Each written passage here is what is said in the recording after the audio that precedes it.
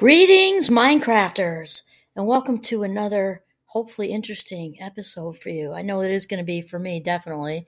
This is Kimberly Quinn, and I am here to, again, have another thought about becoming the boss of your brain. Another discussion, becoming the boss of your brain, because thoughts come first, feelings seconds, and then actions and behavior third. Today, we are going to talk about the dis-ease of wanting. And first of all, lots of people have said, about the whole dis-ease, like break up the word dis-ease means not at ease. And we all know what diseases are. And there is this sort of illusion, I think is what I would call it, that the absence of disease means health. And that just isn't true. And obviously it's a huge bonus not to have, disease going on. But just because there's not disease going on does absolutely positively not mean that one is in good health. And especially in the United States, and I love my country, big disclaimer there, we are considered to be one of the wealthier countries in the world and surrounded by, it's really cultural, we're surrounded by shiny objects everywhere, and especially during the holidays, it doesn't have to just be the holidays, but there's just a lot of focus on stuff and having, not being, having things, lots of things. And the more things, the better. And that's true for toys for little kids. And then that, kind of leaks its way into adulthood with grown-up toys, cars and getting the better next car, the better next phone, the house, more square footage, this, that, just more and more, better promotion, better this, more, better grades, better. It's just constant. I'm not saying good grades aren't a good thing. I'm talking about pushing that envelope of happiness right up and over the cognitive horizon, where it just seems like we never actually, achieve it because we're just chasing more. And this is the dis-ease part. We can't sort of be experiencing inner peace and joy when we're constantly in this sort of motion of striving.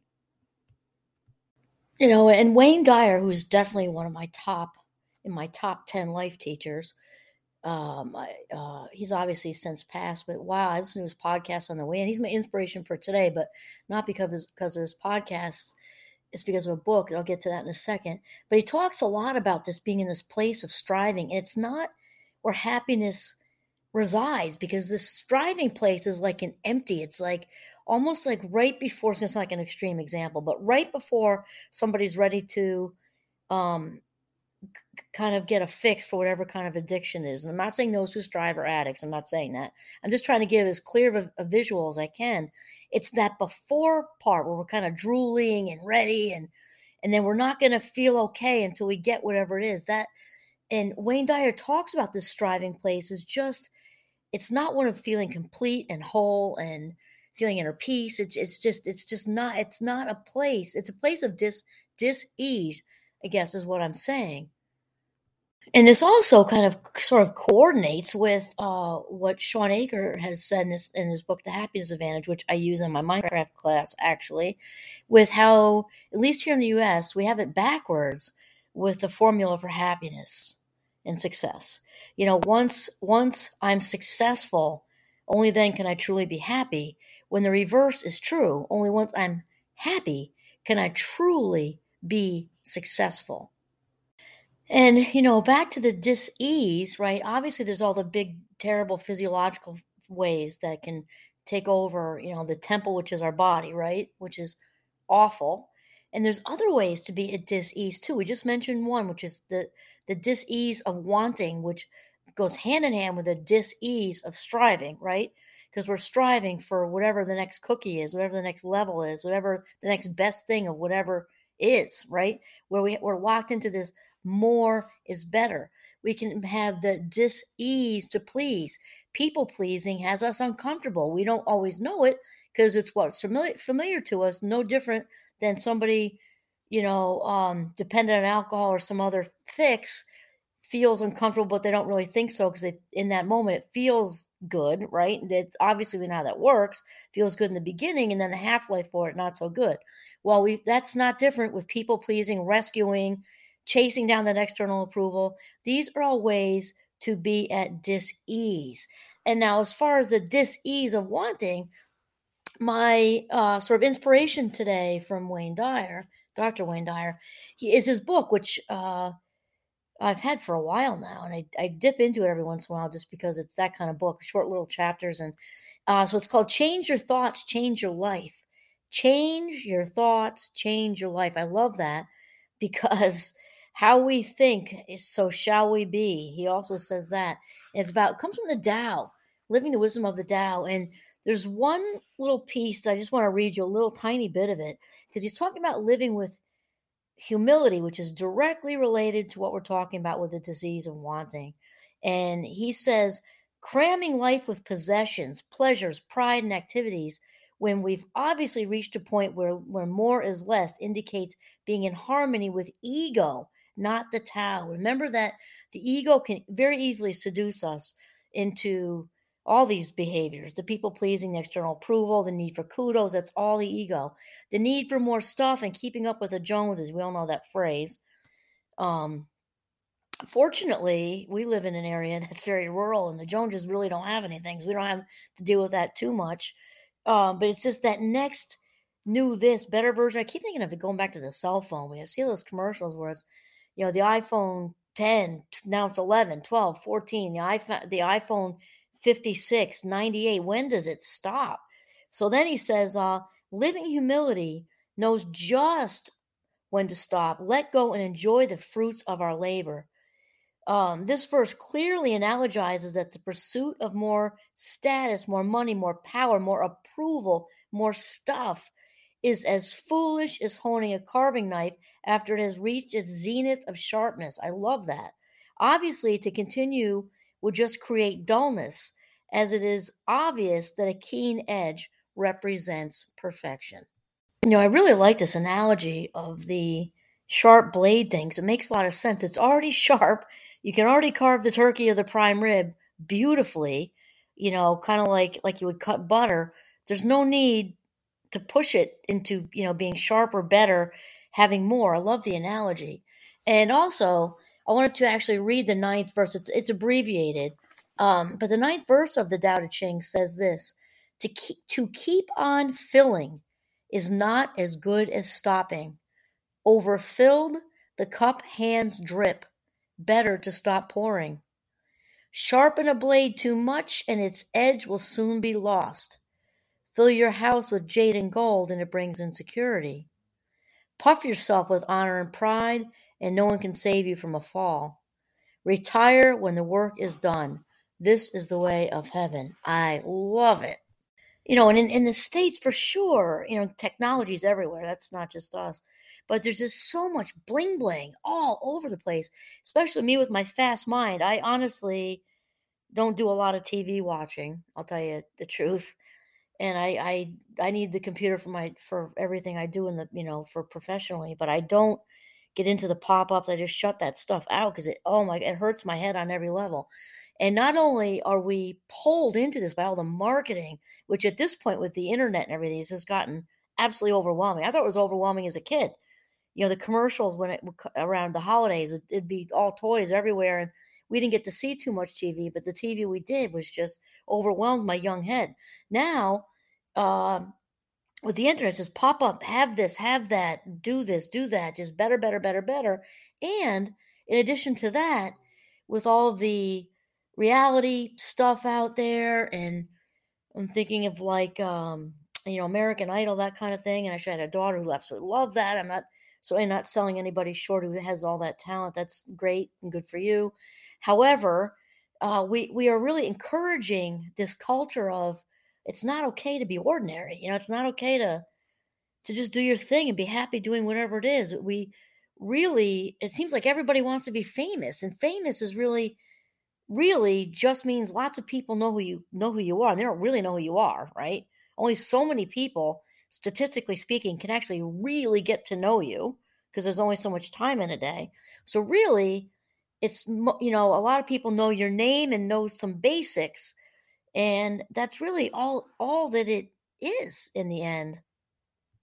And of course, another disclaimer, I'm certainly not talking about those people who have changed the world, like Mother Teresa, Martin Luther King, and obviously, there's so many others. That's a whole nother level. I'm talking about just like celebrity status kind of stuff. And not that they're not good, nice people. I'm sure they are. It's just that we encourage all this reality. I'm thinking like the housewives and all that. Like, who's going to remember their names in 5 years? Probably not that many of us. And not that it's not entertaining, fine, but it just seems like it's just all of a sudden, it's just, we've got so wrapped up in all of that it's like you're a loser if you're just a good, kind, loving person with a good work ethic doing your thing and making a difference in your own small way. Like, that's not enough. And I'd have to really, really strongly disagree with that.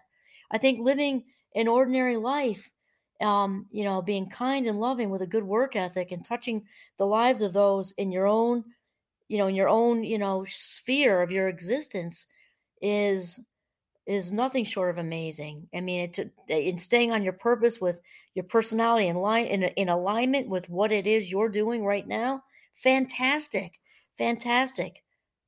And Wayne says, and just read another couple little paragraphs here.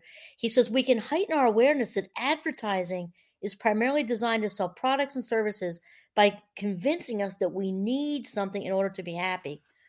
And I just want to interject here because he talked about that later with the need for external approval, because it fits here also. If we have our needs outside of ourselves, right?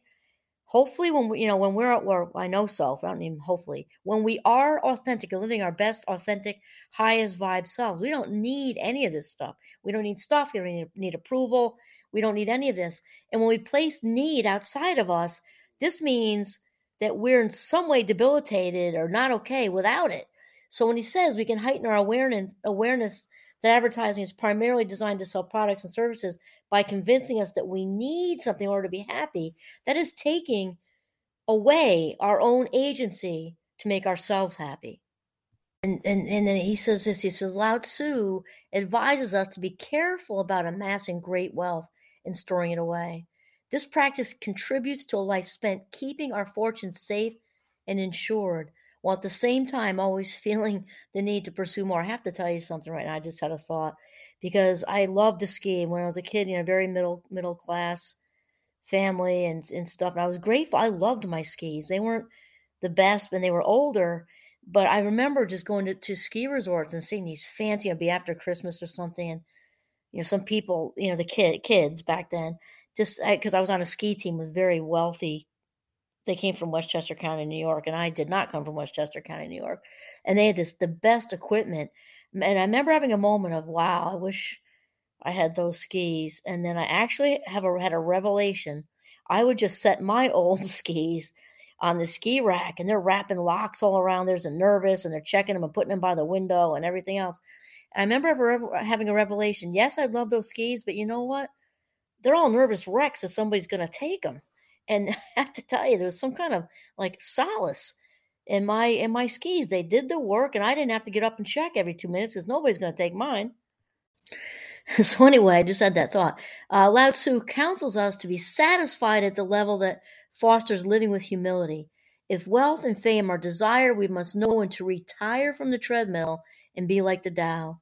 This is the way of heaven, as opposed to the world that we live in, which is addicted to more. So just remember that the ego is what is looking to be filled up. When we are in our frames, residing in our frames of authenticity that we were born into this world with, feeling whole and complete.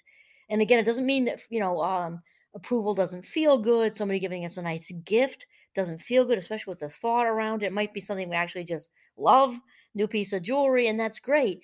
However, the authentic person, the authentic self, the authentic spirit, best said, doesn't need it or go looking for it. But it doesn't mean it doesn't feel good. It can feel good, and that's okay. The ego, however, is just like this insatiable part of us that just, more and more and more. It's like trying to water flowers with a watering can that has a hole in it. Like we get a little taste of it, and it's just never enough. But it's like an immediate fix, which has us craving more. That is what the ego is. So Wayne says, ego wants you to gather more and more rewards for your actions. If you're in a state of loving appreciation in each of your present moments, you're letting go of the absurd idea that you're here to accumulate rewards and merit badges for your efforts. I absolutely love that. Just to do it, and that's it. He says, seek pleasure in what you're doing rather than in how it might ultimately benefit you. Begin to trust in that infinite wisdom that birthed you into this material world. Oh my God, this is just so good. And then I'm looking, I actually used this for a newsletter this week too. And when I read this tip, Wayne gives us a tip at the end. It's quick and easy and something all of us can try. And I just think, for me, I'm going to admit it right here on this podcast that this is a hard one for me because I'm such a foodie. I just am. I love to eat. It's like, just don't get in the way of me and my burger or something. I like everything, fancy seafood dishes, everything. And this is something I'm going to have to try because this is practicing the Tao. And it's what he said. Well, it's under the title of Do the Tao Now. And he says, at your next meal, practice portion control by asking yourself after several bites if you're still famished. If not, just stop and wait. If no hunger appears, call it complete. After this one meal, you'll have practiced the last sentence of the 9th verse of the Tao Te Ching. And this says, retire when the brackets eating is done. This is the way of heaven.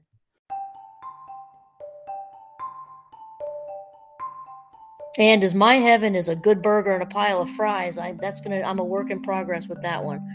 But where I do practice and live these Tao verses is I really am, and I'm really an anti-clutter person. I don't like a lot of clutter, and I also try to stay focused. I do my best with humility I set an intention every day, as I've said in previous podcasts and also on the Minecraft YouTube channel. I set intention every day, and in my Jeep, which is where I'm alone in the morning, I say out loud, how can I be of service today? How can I be of service today? And typically something just happens. Something happens. Somebody comes to my office who they have something that they need to talk about, or somebody needs help carrying stuff. It's something, but I just put it out there with humility. Just, point me in the direction. Just tell me what you want me to do, and how can I fill that? So I just want to end on that note, since my strength isn't exactly controlling the foodie situation. Okay, living with humility. This is Kimberly Quinn signing off from Northern Vermont. Have a mindful, very humble day.